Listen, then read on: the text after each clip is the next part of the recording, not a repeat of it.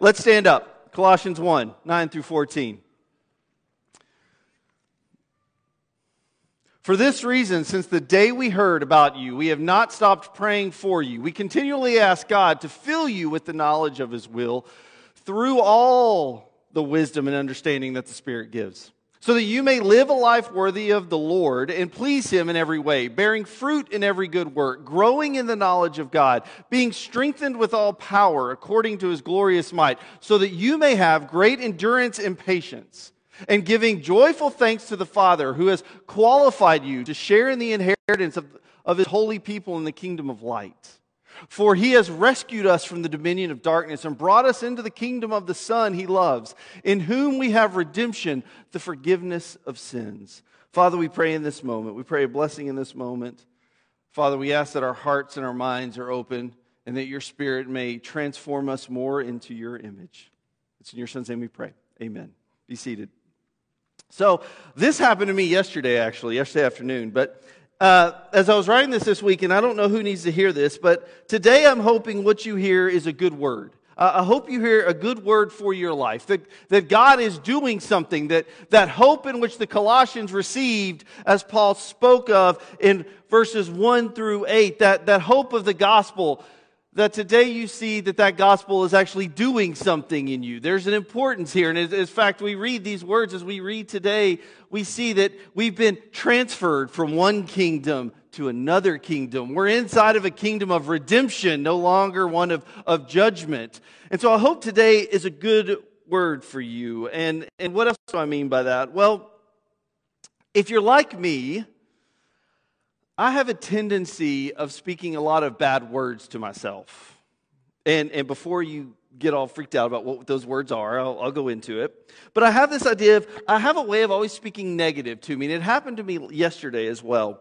So Isaac's not here, so I can say it out loud. Isaac had a soccer game. I thought it was at 5. Laurie's at work. That's a lot of pressure to put on me, folks. But I thought it was at 5 when I read the schedule. Laurie calls me at 4:30 and says, "Why isn't Isaac at his soccer game?" And I said, "It's at 5. She said, "No, it's at 4. I said, "No, it's at 5. Isaac is all dressed up, ready for his soccer game at 5. The soccer game was at 4. So then I had to tell Isaac, "Hey, buddy, we're not playing soccer today." In which, if you ever had a 4-year-old kid or grandkid, what generally happens when you tell them they're not getting something they've been waiting for? Weeping and gnashing of teeth. And as Laurie's texting me, I'm texting her going, I am the worst father in the world. Like, my kid is on the ground, snot bubbles and all, crying. And she's the one who's like, "You're an amazing dad." I'm like, "No. Worst dad ever. Nobody can beat what I just did." I have a tendency of doing, maybe you do this too, I have a tendency of doing that a lot when I make a mistake. Things, speaking these kind of non-truths to ourselves repeatedly. It's these insecurities that we see and that we have, but nobody else sees in us. And it may sound something a little bit different. It may be something like, "I can't believe I did that. I'm so stupid. I'm such a bad," like yesterday, "mother or father. All I do is yell at my kids." Anybody ever thought about that in your life? You have a way of speaking this negative word to you, that you're not good enough, that you're not up to the level of expectation that you think everybody around you thinks you should be. And here's the thing, if somebody heard you say that out loud, they might say something different to you. So when I said it to Laurie, she went on this God bless her, of trying to tell me how great I am, right? But I just couldn't hear it because I really messed up. It took my daughter finally saving me by letting him look at the phone before he finally calmed down. And then about 2 hours later, he was like, "Dad, I forgive you for my soccer game." I was like, "Thanks, buddy." But that's what we do. We tell ourselves a certain story. And a lot of times we're the ones who tell ourselves a bad story. And what we do is if we keep telling ourselves this, if we keep saying, I'm so stupid, or all I do is this, I'm such a bad person, if we're not careful, we end up living into that story that we tell ourselves. And here's the thing about our text for today is that Paul is continuing his prayer, and you probably notice this in verse 9. He continues his prayer and says, since the day we heard about you, we haven't stopped praying for you. Like we just continually pray for you at all times. As Paul has heard about what's going on in Colossae, he is excited about the new things that are happening in the community of believers, the hope that they've held on to in that first part of the gospel in Jesus, that Paul is thankful for what is going on. But now Paul turns this word that he said in the first part into a prayer of encouragement to stay the course. Because I think Paul needed them to hear that there is a good word, that you can stay this course, that you are good enough.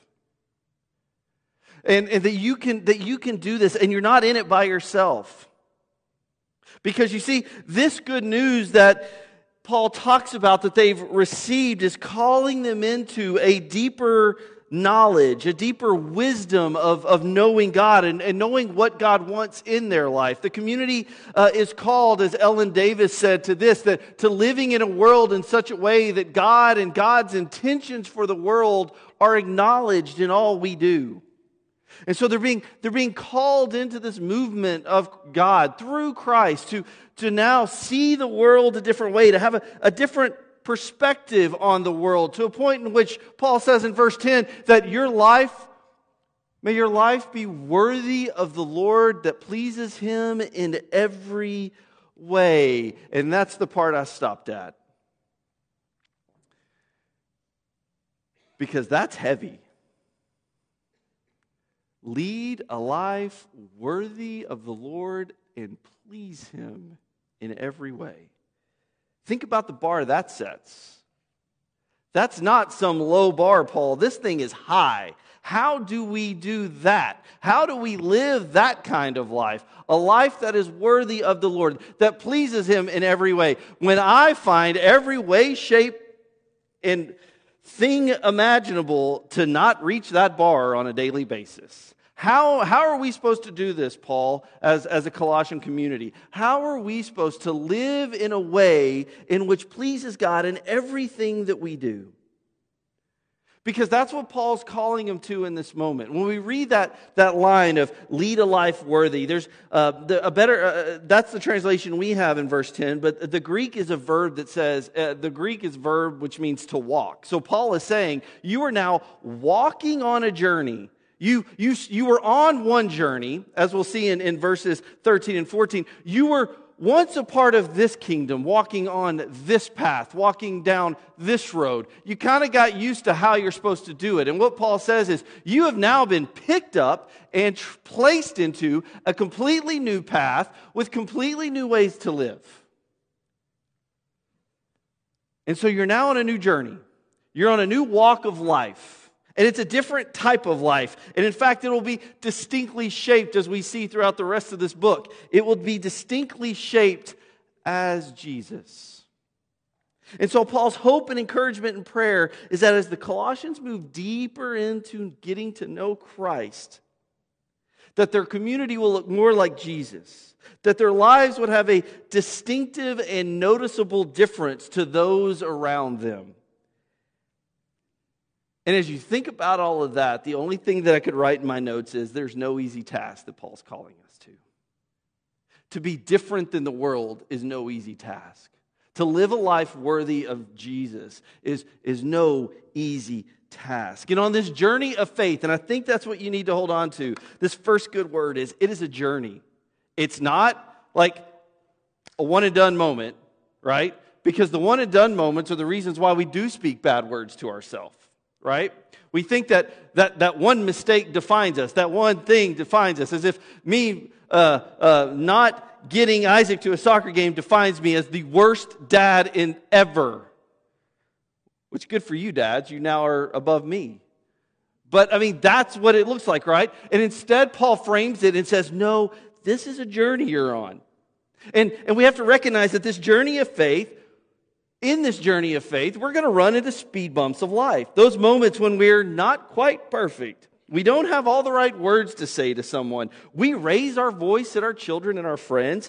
We don't always help our neighbors in need. And sometimes, finally, God, I just don't want to do it.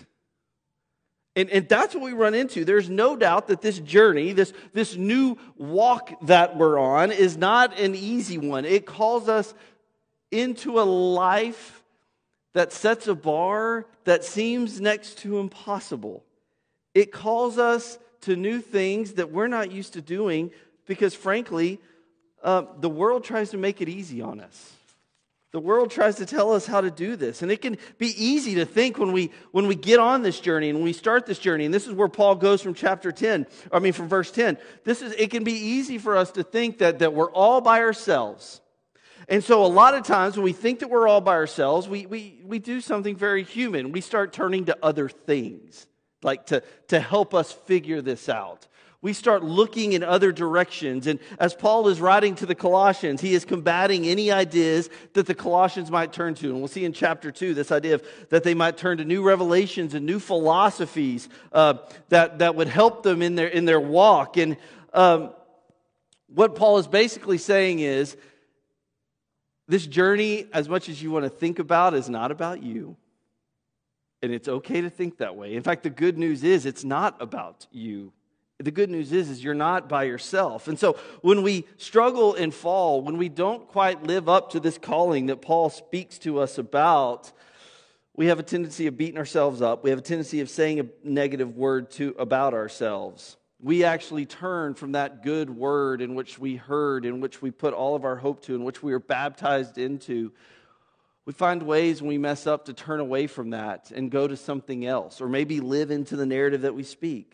But I love what Paul does here, because Paul doesn't actually give any space for us to do that. He moves directly into verse 11 and says, get this. Get this about this journey that you're on. And Paul will emphatically say in verse 11, you are good enough.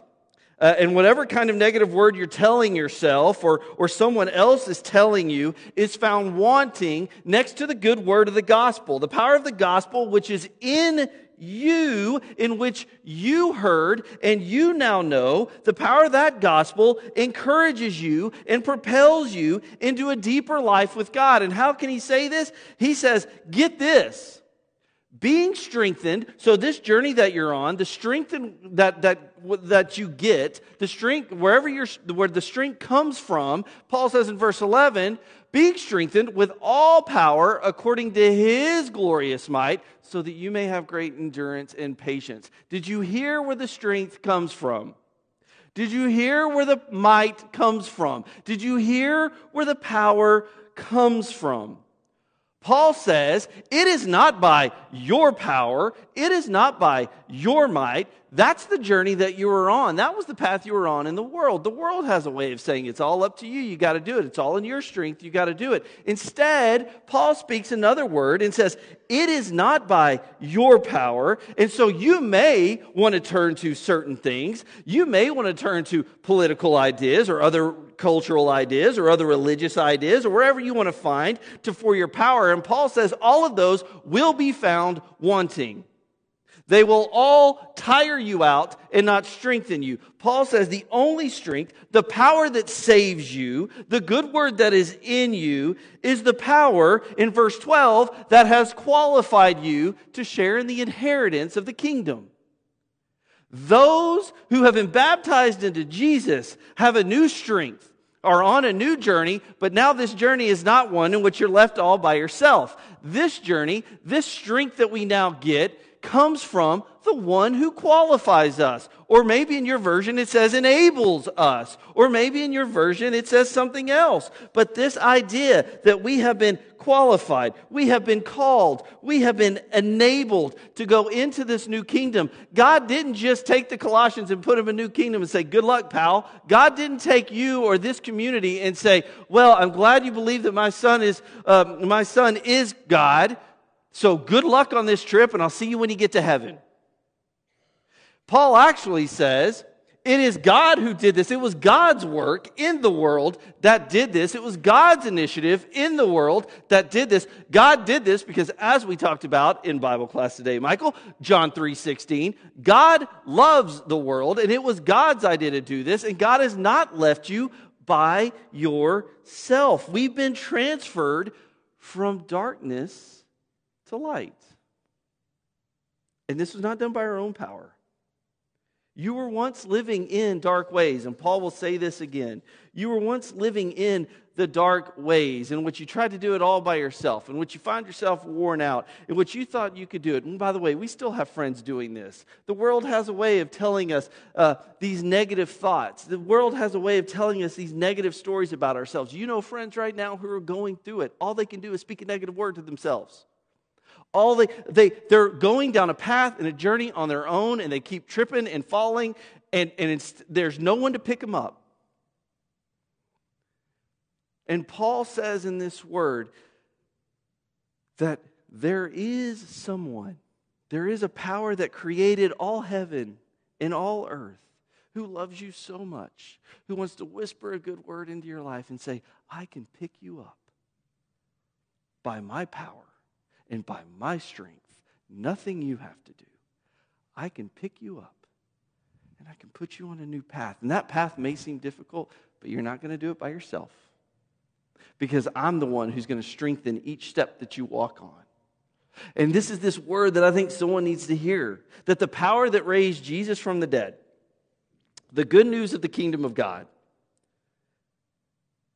that is the power that works in you today. That God is the final word in your life. That God is writing the new story in your life and is continually being the author of your life. That you are good enough and you can do this. You can lead the life worthy of the Lord. If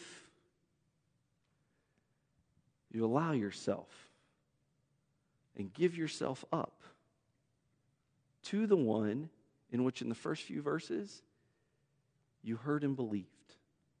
Do you believe that God's power is the power to save you and is the power to strengthen you and is the power that will help you walk on your journey? When you go through moments of shame and struggle, Paul says God's got your back. In fact, Paul goes further than that and says, he talks about this idea and says, Paul, he's got your back, and not only that, he'll be working in you in every possible way. He'll be doing the things, he'll be rescuing you when you need to be rescued, he'll be transferring you when you need to be transferred, he'll be doing all those things that you didn't think possible. Paul says, you have been rescued and will continually be rescued through life if you give yourself over to Jesus. Paul says you can do this, and it's not going to be by yourself. And in fact, he says if you do this, you're going to do a lot of cool things. You're going to bear fruit. Things are going to start bubbling up out of your life. And in fact, one writer says it this way: you will produce patience and endurance, virtues that are sometimes thought of as displaying an absence of power, but are needed for facing trials, opposition, suffering, and even ordinary day-to-day living. Paul says to give yourself over to Christ, to be in this kingdom, to give yourself over to this power, is to know that God will have a way of changing your perspective of how you see the journey. And when you trip and when you fall, they won't be things that define you. They'll be part of your life, but they will not be the definition of your life. And in fact, you'll see it differently. When you say, I can't, God says you can. When you say, I'm worthless, God says you are worthy. When you say, I am all by myself, God says, I'm right next to you. And as I was contemplating and reading about this sermon, the one thing that came to mind was a poem that we probably all know. It's Robert Frost. And in the last section of his poem, he says this. He says, I shall be telling this with a sigh. Somewhere ages and ages hence, two roads diverge in a wood, and I took the one less traveled by, and that has made all the difference. Paul's calling us that we're going down a different road. If you made the decision to go down that road, the one less traveled, however you want to interpret this, it can make all the difference in life. It can give your life meaning. It can give your life purpose. It can give your life power. But as I read this line, and maybe it was the second line, here's the thing. As followers of Jesus, the road we take, the good news is we do not take it alone. It's been traveled by many in here. It's still being traveled by many in here. There are many of us who have far more years of life walking down this road than I or you. And there are some in here who immediately will tell me, Russ, you think that's the worst thing you did as a dad. Wait till you hear my story. Why? Because there are others in here walking the road with you. Christ has changed your story. Christ has transferred and picked you up by His power onto a different road. And therefore, Christ speaks this word into your life today. And so there is no better word than this one today. That God is for you.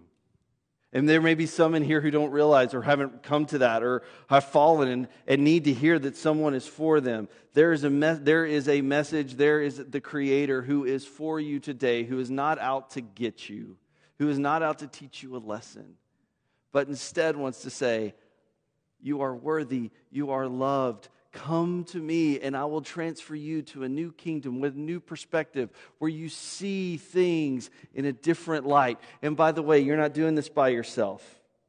Your life has been set free. You've been rescued and enabled and secured. And as verse 14 tells us, you have been forgiven. You live in the forgiveness of sins. This inheritance that you now have received, this kingdom that you are now in, is one in which your sins never define you, but they are forgiven. And tell me that's not a good word for some of you today. Tell me you don't need to hear that you are forgiven. Tell me that you don't need to hear right now that you are loved. Tell me that there is not somebody who you know in your life who needs to hear this word today. Maybe it's a neighbor. Maybe it's a family member. Maybe it's a coworker who needs to hear and needs to see the witness in your life that you are loved, that you are forgiven, and that they are loved, and that they are forgiven if they follow Jesus. If they come in to this new light. And they can see that in your life today. The one who speaks it to you holds within him all the power of creation. So the next time you speak a negative word to yourself, next time you say something, you're stupid, you're dumb, look at me, I fell, I'm the worst dad in the world, whatever. Paul says in these first 14 verses, and he's going to say it starting in verse 15, that negative story you tell yourself has been nailed to the cross. And that there's a new story living in you today. There's a new story living in you and is empowering you and is enabling you to go out and speak a new word to somebody today as well. So I wonder what word you need to hear today. What word you need to hear God speaking to you today. But I also wonder, there's someone in your life, what word do they need to hear from you today? Who needs to see your witness today that Jesus is in you? It ain't about you, but it's about the cross working in you. You've got a good word stored up. Paul says you got it.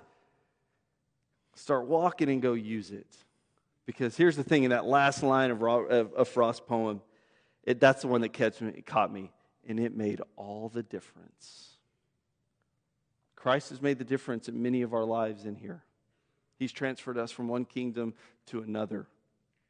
There's so many more out there who are looking for that difference. Who are looking to be loved. Not just in, as I said this morning, a romantic comedy kind of love, but a true love where they are forgiven. And they can do it. And they can make it. And you've got that inside of you today. Some of us in here may not. Some of us in here may be struggling. Some of us in here may want to start the journey. And this is the place to start it. Some of us are maybe looking to transfer from one kingdom to the next. And are ready to enter into the waters of baptism. We can do that today. There are people here who can help you and journey with you right now through that. I told you there are a lot of people here who have more years than I ever had and who understand this life better than I do. But if you're looking for that, come now as we stand and as we sing.